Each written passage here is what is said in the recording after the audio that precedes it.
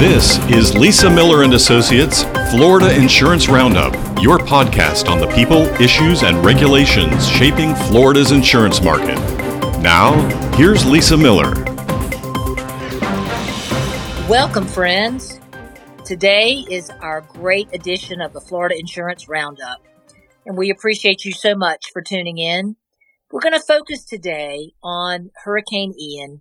For those of you who have not been to Southwest Florida, and if you have an opportunity to go, have a reason to go help a shelter, go to one of the food kitchens, or just go be a pal in a nursing home. But whatever you can do, all of us can do something to help those affected.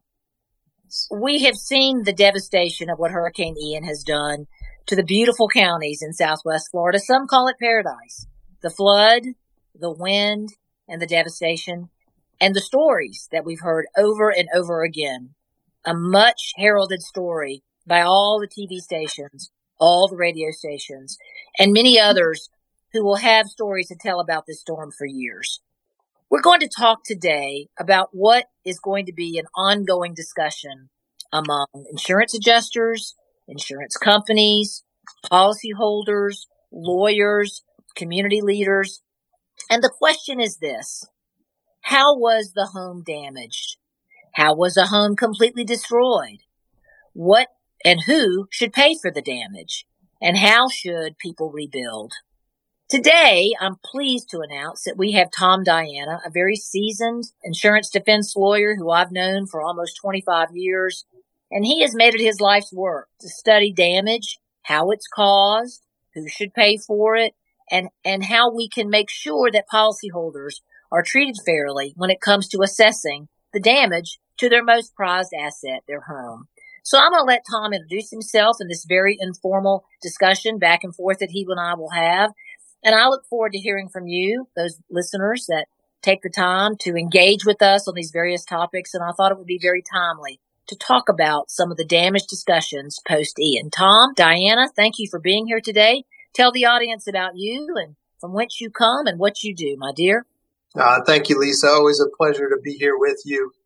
I don't know if it's my life's work, but it has been my life's work to deal with these very issues since the 2004-2005 hurricanes that hit the Gulf Coast and the state of Florida.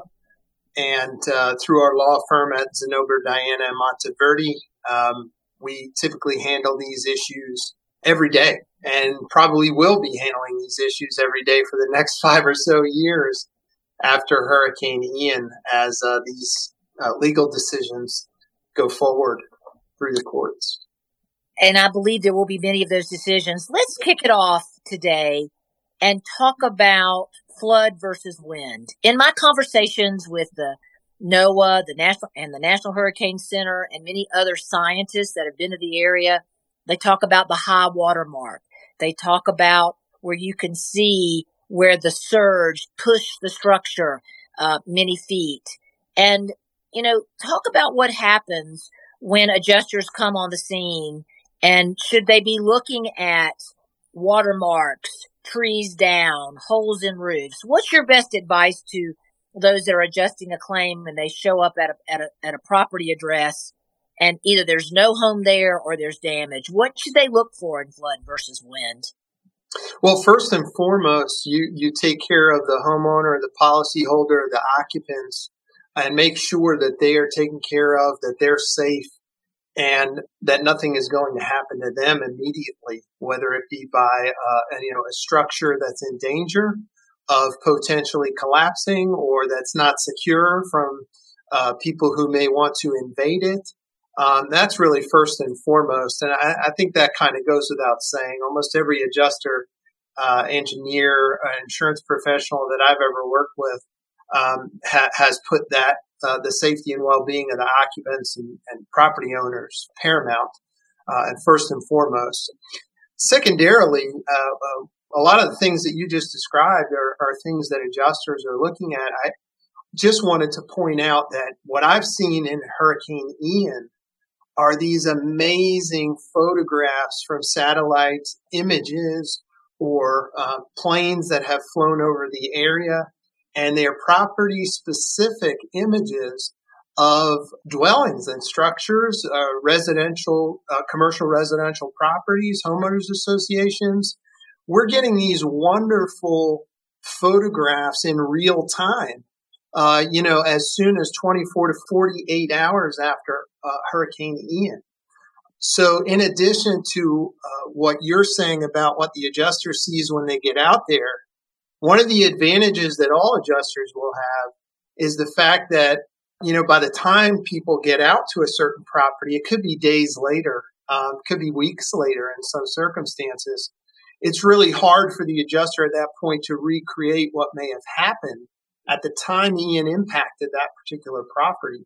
So, and to anyone who's listening, that's part of an adjustment of the loss. I would highly encourage you to subscribe to those types of software that are out there, so you can match up what was happening at the time the event came through to what you're seeing at the time you're actually out there. I think that's very important. So all these resources that are available to adjusters and to insurance companies and to policyholders, I think, and maybe you can help substantiate and even expand, I think it becomes a part of the ongoing adjustment discussion. And I want to remind those that are listening that are talking to policyholders, adjusting claims is a large discussion. It's a discussion with the homeowner and the adjuster about the home itself and the contents in the home and what has happened to the structure. And I think insurance can be very intimidating. And I try to encourage policyholders to have a conversation with their adjuster and to tell them everything they know. And in many cases, policyholders are taking pictures themselves. So what is your advice to both policyholders who may be listening and to adjusters on how we crystallize the damage and make it as a pictorial, if you will, for desk adjusters that are inside offices to get the true picture of that damage? What's your advice, Tom? Yeah, I'm glad you asked that question because I don't often get a chance to talk to policyholders. I hope that policyholders and a lot of policyholder professionals, public adjusters are listening or tune in. You mentioned it, that it's a continued dialogue between insurance company and the policyholder. It should not be an adversarial process. A lot of our great courts in the state of Florida have put similar language into their opinions. One of which, that I can't remember the name of the case, but it said, adjusting an insurance loss is not a one-way street. It's a two-way street. It's a conversation. It's a continued dialogue. Just because an adjuster is out there on day 10 doesn't mean that the policyholder can't share with them what's happened to the property between day 1 and day 9. And we do see a lot of adversarial positions being taken, and that's really unfortunate. Most of the adjusters that I deal with, almost all of them, want to get everything right the first time. If they get it right the first time, they don't have to do it a second time. And that's, really what the adjustment of the claim is all about. So the more information that can be collected at the time the adjuster is out at a property, the better off the homeowner and property owner is going to be, the better off the adjuster is going to be, and the better off the company is going to be, because they'll be able to make a decision more accurately and more quickly rather than waiting on information that may arguably exist. You mentioned, we all carry computers around in our pocket these days, and nothing happens in my household without my wife taking a picture of it. So in circumstances where policyholders are out there for the first time, I would expect a lot of them to be snapping pictures and sharing that with, folks, because you mentioned the devastation that happened in certain areas as a result of Hurricane Ian is obvious. It's been well documented. Now that we've got the adjuster, role kind of defined, the care, concern, and caution they have, and being very deliberate in their adjustment. And our adjusters are doing the best they can. They've got conditions down there where their housing is very limited. Some of them are doing 10 and 12 houses a day. Let's move to an area of discussion that I think will be ensuing, and that's how we determine flood versus wind. And what the courts have said what are the parameters and the causation and the perils, PERILS, that we use that term all the time in insurance parlance. But what are the courts saying about flood versus wind? If you can give us some even of the past storms, some of the big ones, Irma, Sandy, etc. And let's see if we can't educate some of our listeners on the whole flood versus wind dynamic. It is a continued debate, particularly in the HO3 forms, as to which policy covers what. I would encourage all your listeners and anyone who you talk to. We have a tendency as attorneys to complicate things. I'm sort of the reverse. I try to simplify things. If you go to FEMA's website, FEMA will tell you there is a flood policy that covers X and there is a wind policy that covers Y. If you go to Florida's Office of Insurance Regulation website, it says right on there, water coming into a home from the ground is called flooding and is not covered by your homeowner's policy. Wind damage is covered by almost all HO3 policies, and that's literally what is there on the Office of Insurance Regulation website. So sometimes you really want to simplify things like that. In 2004, 2005, we had a lot of hurricanes hit. 2006, Katrina, didn't really impact Florida all that much, but had a devastating impact on obviously New Orleans, Mississippi. There was a lot of case law that came out of that as carriers struggled with the adjustment of losses and determining what's covered and not covered under the HO3 policy, at least. Pretty clear what's covered under a flood policy, and it's pretty specifically defined. I found in my personal career that unfortunately there are an overwhelming number of homeowners or policyholders who do not purchase flood coverage, either because they don't have to or their mortgage company is not requiring them to, or whatever the case may be. But most of these disputes that I've been involved with come where there is a obvious damage to an insured property that was predominantly caused by a flooding event. That gets really complicated for the policyholder and for the insurance company to understand. Lawyers make arguments on both sides, and eventually the courts weigh in and make rulings. My experience specifically was with Hurricane Ivan that struck the Panhandle in 2005. Ivan was overwhelmingly a storm surge event. The winds associated with Hurricane Ivan were not very strong comparatively to the degrees of hurricanes that we see, right? In terms of ranking them, category 1, 2, all that stuff. And what you did have were a lot of people along the coast in the Panhandle whose properties were damaged by flood, not so much damaged by wind. We did not have those wonderful satellite images that I was talking about earlier. So we really had to look at high water marks, roofs and structures that were above the flood line to see whether or not those had been wind damaged. And a very good plaintiff policyholder attorney here in the state of Florida had previously gotten a ruling out of the 4th District Court of Appeal in a case called Mirzwa. I'll never forget it because I lived it for about 4 years. And basically what was argued successfully in the Mirzwa case was that a policyholder could recover a total loss from both its wind carrier and its flood carrier, even though there's only one house. And Florida's value policy law allowed for that interpretation at the time, which the courts made. And that was a 2005 opinion that came right in and around the times that those storms were hitting the state of Florida. It made it absolutely impossible for carriers to do anything except for pay total losses in a lot of circumstances, because what the Mirzwa opinion held was that if a house was wiped away by a flood and only the slab remained, meaning there's nothing there for the wind carrier to look at, right? They could recover their full policy limits and also under the value policy law get paid their dwelling limits for the wind coverage. Terrible opinion. The value policy law changed in 2007 to specify what triggers a total loss or constructive total loss. There was a case called Florida Farm Bureau versus Cox. It's a Florida Supreme Court opinion that came out and said Mirzwa is completely overruled and doesn't exist anymore.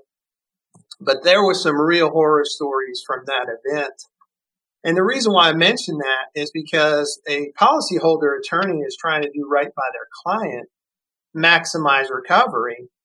I understand that, but certain opinions and arguments are made that take the wind policy outside of what it was intended to be covered all along, which was the wind. Flood insurance is required for the flood. The real difficulty with Ian now, and all storms for that matter, is going to be when there is evidence of flood damage and wind damage in the same room at the same property. What is covered by the HO3 and what is not? Do you believe that there are engineering firms that are able to help us with that determination? Is there science behind what is covered and what is not between flood versus wind? Not really. I mean, scientists and engineers especially are effective in evaluating the physical evidence that exists at a site. There's a case out of Mississippi that comes to mind. I think it was a USAA case where it dealt with this very issue after Hurricane Katrina. And what had happened in that particular case is, like I described earlier, there was a wind event and a flood event that combined to cause a lot of damage to a particular property. The policyholders had an engineer that completely agreed with everything that the USAA engineer said, except the policyholder engineer opined that, well, the wind came along before the flood damage destroyed this house. And it's my opinion that this property was completely damaged by wind before it was even damaged by flood. So therefore, the proximate cause of the loss, let's say, was wind. Now, of course, those people had flood insurance and they had a very large home and had recovered their flood insurance policy.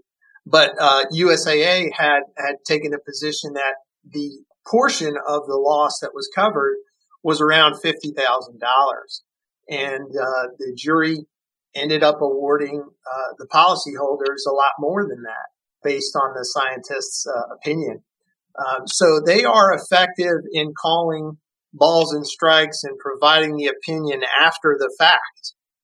But what I found to be more effective is like in litigating anyway, is like I referred to earlier, the visual evidence, the video, the photographs, things of that nature are very important for your engineers, but also for people on both sides, because it really is a common sense equation, right?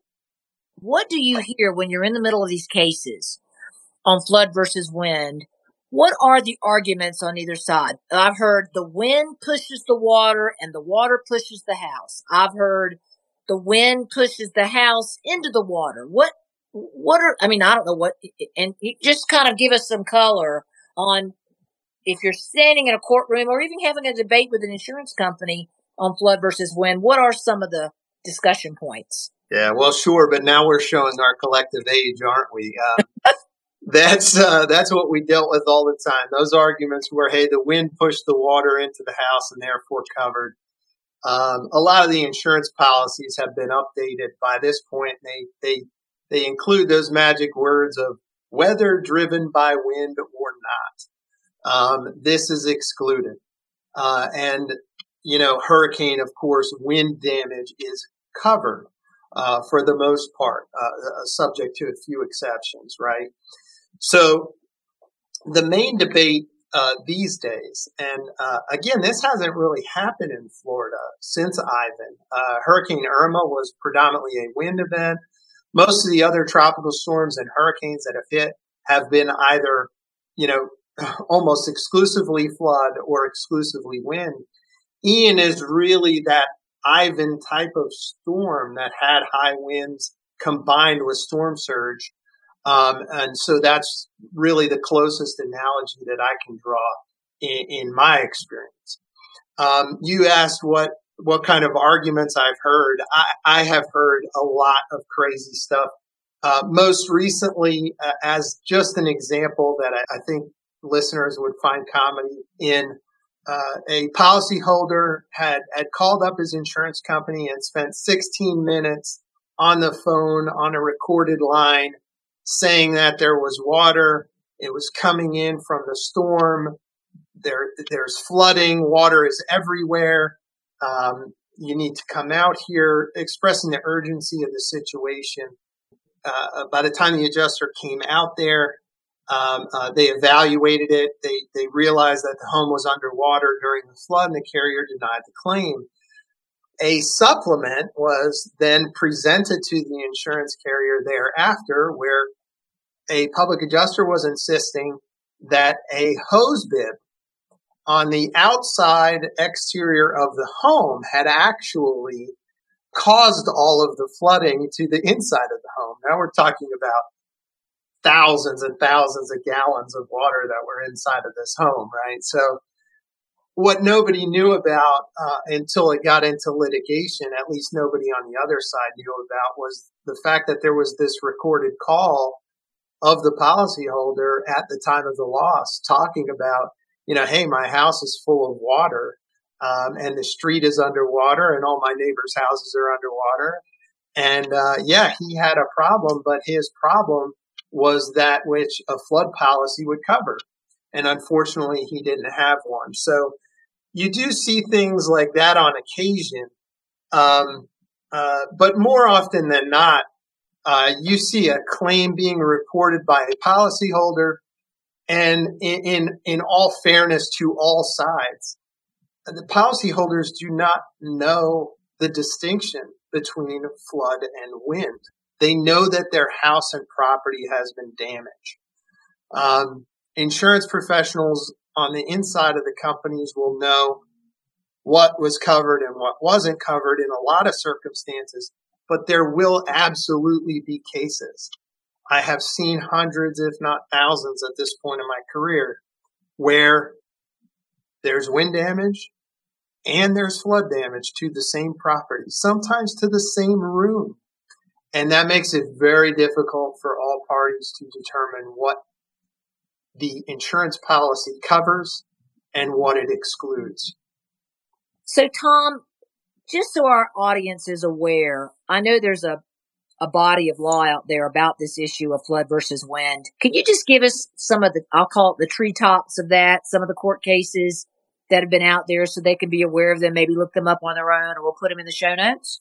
Oh, yeah, absolutely. Yeah, that's my specialty, right? Adjusting claims is not. But the main case that you're probably going to hear a lot throughout, any litigation that comes out of Hurricane Ian is a case called SIBO versus American Home Assurance.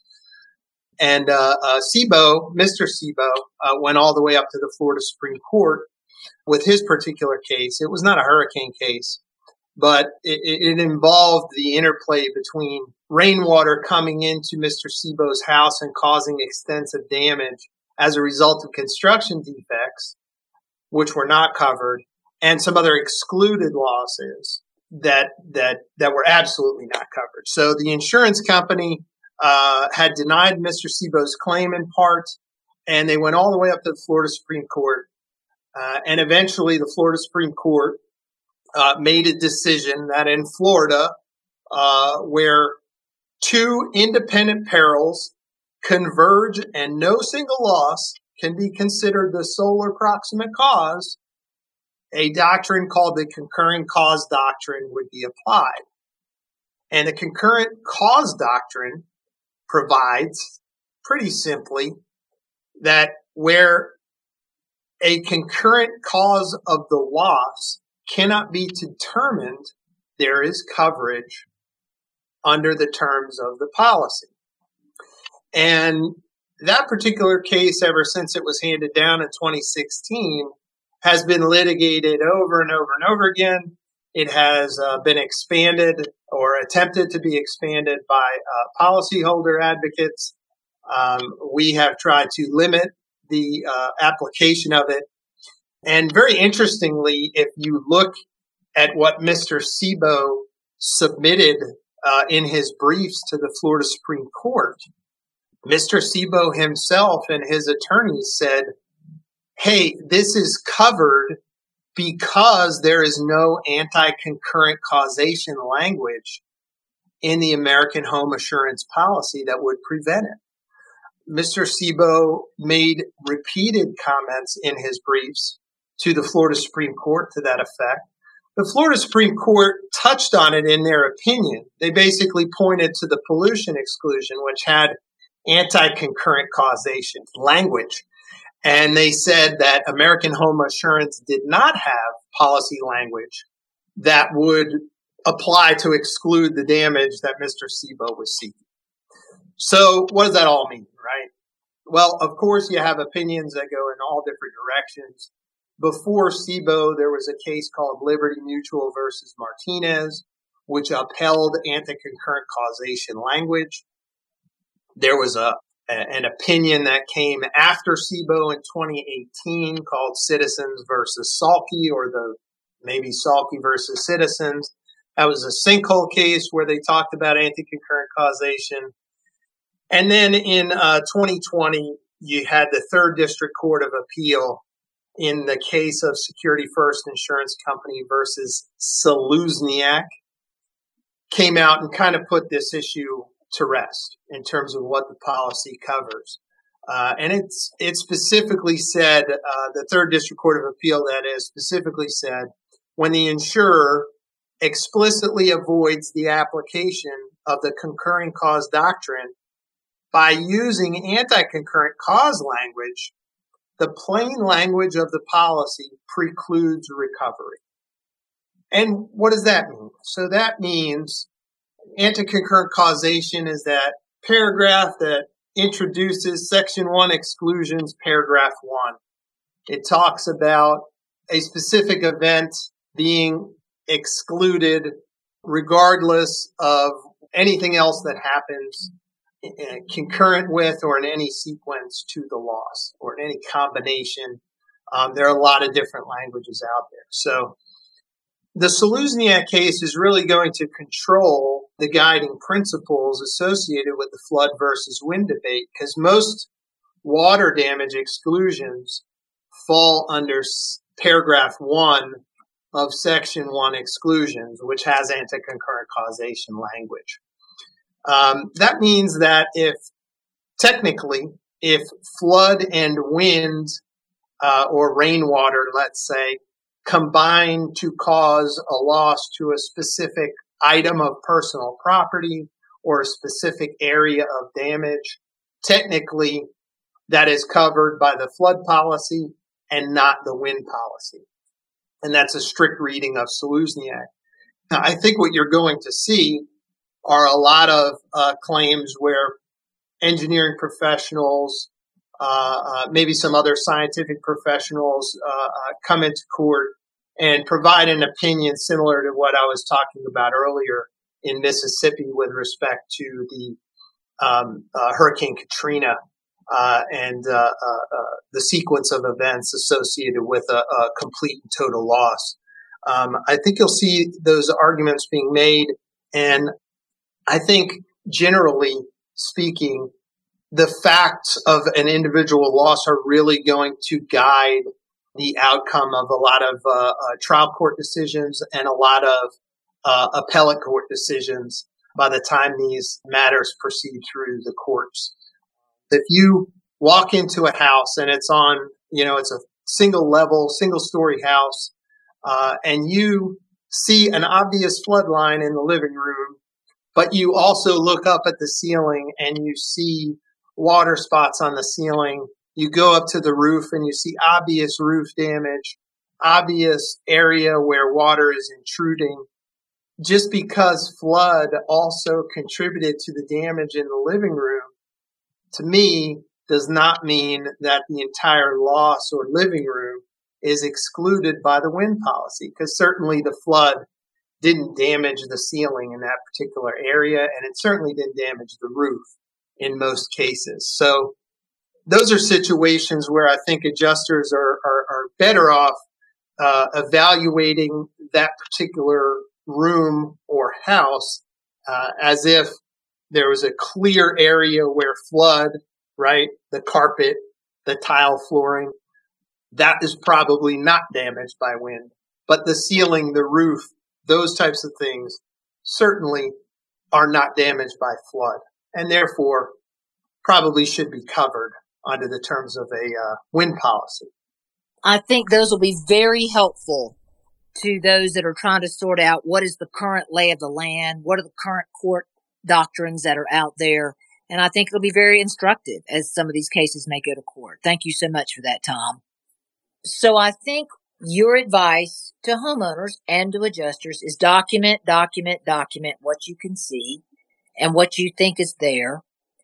If the homeowner has flood insurance, the homeowner should require the flood adjuster and the property adjuster, the wind adjuster, be there at the same time. And that's very difficult. And we often say to our property/wind adjuster, if you will, that they make that a request of the homeowner to try and get the flood adjuster there so they can collaborate. Do you think that solves some of the problem, Tom? Well, that would be great, but practically it's nearly impossible. Logistically, it's nearly impossible, and it would just cause the policyholder to wait. What I always encourage all homeowners to do is to report the claim to both carriers at the same time. A lot of times, a claim only gets reported by agents or by insureds to one and not the other. So a lot of the times I have seen a hurricane adjuster, wind adjuster come along weeks or months after the flood adjuster had already been out there. And the second adjuster has no idea that the flood adjuster was already out there. And that creates a lot of complications for all parties involved, particularly the policyholder, because a lot of times by the time that adjuster gets out there, they'll say, hey, a lot of this looks like flood damage. It doesn't look like wind damage.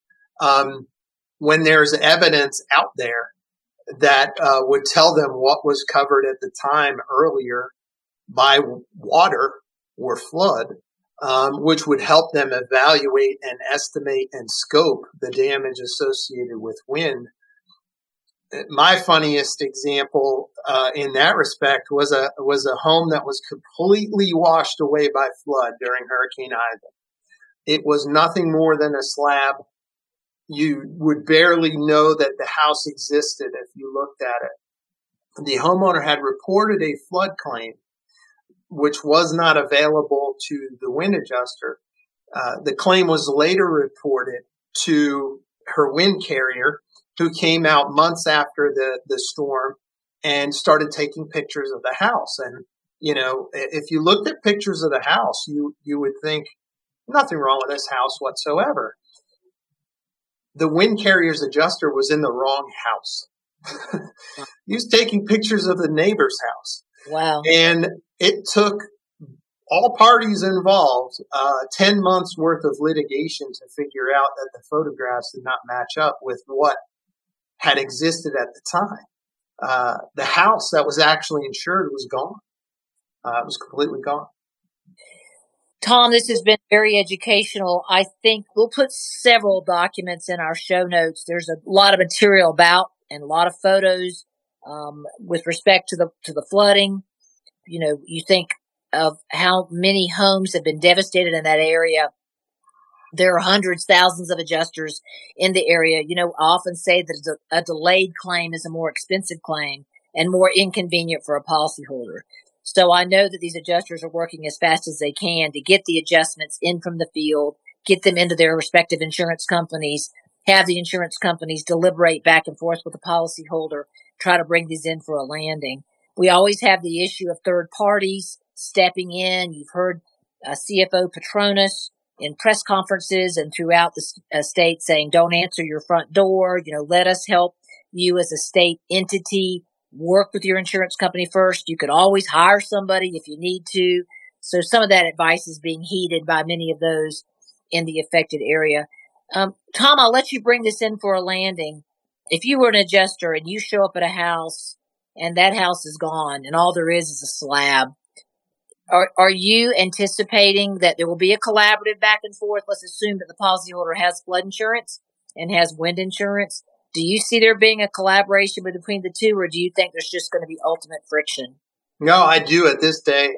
At this day, and maybe I'm an optimist, Lisa, but I do actually believe that with what's available to us now versus what has been available to us in the past, and going through events like Hurricane Ian, we're at a much bigger advantage these days, technologically and in our minds, intelligently.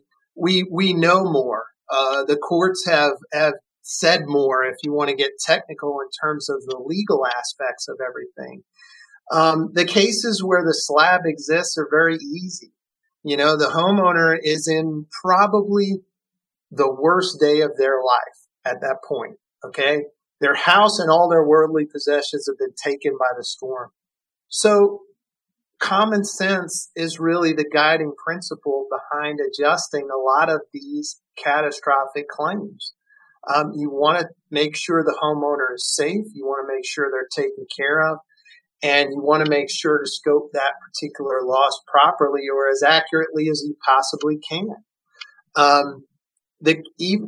Even using those common sense principles to the more difficult types of claims where wind, the house is still there, but there's wind damage, there's rainwater intrusion, there's flooding damage. It's all obvious. Use your common sense and your professional aptitude to determine, I think this was wind and I think that was caused by flood, or I think it was both. In a lot of those determinations, photographs, aerial images, satellite images, all can converge before or even after to assist an engineer or an attorney to evaluate what may or may not be covered. I think if we use everything that's available to us on both sides of this equation, you can absolutely get to a point where the overwhelming majority of these losses can be evaluated, scoped properly, and disposed of before they see the light of day of the courtroom. I am an attorney. That's what I do for a living. But probably 50% or more of the cases that I see should not be even filed. They're mainly, with a little cooperation, you can get rid of those claims and cases before they even get into court. And finally, I'm glad you mentioned a lot of the predatory tactics that are out there. I have seen them firsthand. I have heard from homeowners. You mentioned Paradise. Many of my family have relocated to Paradise in their golden years. And there are a lot of people knocking on doors right now under the auspices that they're there to help. I really hope and pray that we do not see the same type of activity that we saw after Hurricane Irma in that respect. And I have spoken since Hurricane Irma with a lot of homeowners who have had no idea that a lawsuit was being brought in their name or on their behalf by companies who may have done a simple thing like put a tarp on top of the roof or things of that nature. It's very alarming because that drives up the cost of everyone's premium. It drives up the cost of everyone's insurance policy. And I think most people on both sides of this debate that's about to ensue will agree to that. The only people who won't agree are the people who are undertaking those predatory tactics. Tom, thank you so much for joining us today. We wanted to get this out to our listeners. that's a wrap for our Florida Insurance Roundup. You know, so many of you reach out to us after we release these into the marketplace. I hope you'll look at our show notes. My email address is Lisa Miller at lisamillerassociates.com, Lisa Miller at lisamillerassociates.com. Happy to connect you with Tom or any of the other scientists that are there.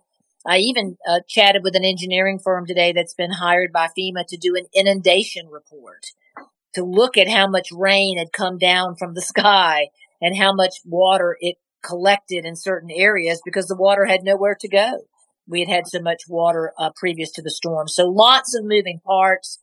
And I'm also hopeful that our listeners will Google online the Animal Refuge Center in Southwest Florida. All of you know that they have a passion for animal and animal health and animal care and rescues particularly. And they're working 24/7 because there are so many displaced animals. For those of you that want to volunteer or want to contribute, we will make sure to put in our show notes a way for you to engage with that organization. I know I will, and I hope that you will as well. But for now, I wish you all well. For those of you in the field, thank you for what you do every day and the public service that you provide with the policyholders of this state. And we salute you for being out in that hot sun, looking at those claims and trying to get them done as quickly as we can. And with that, that's this edition of the Florida Insurance Roundup.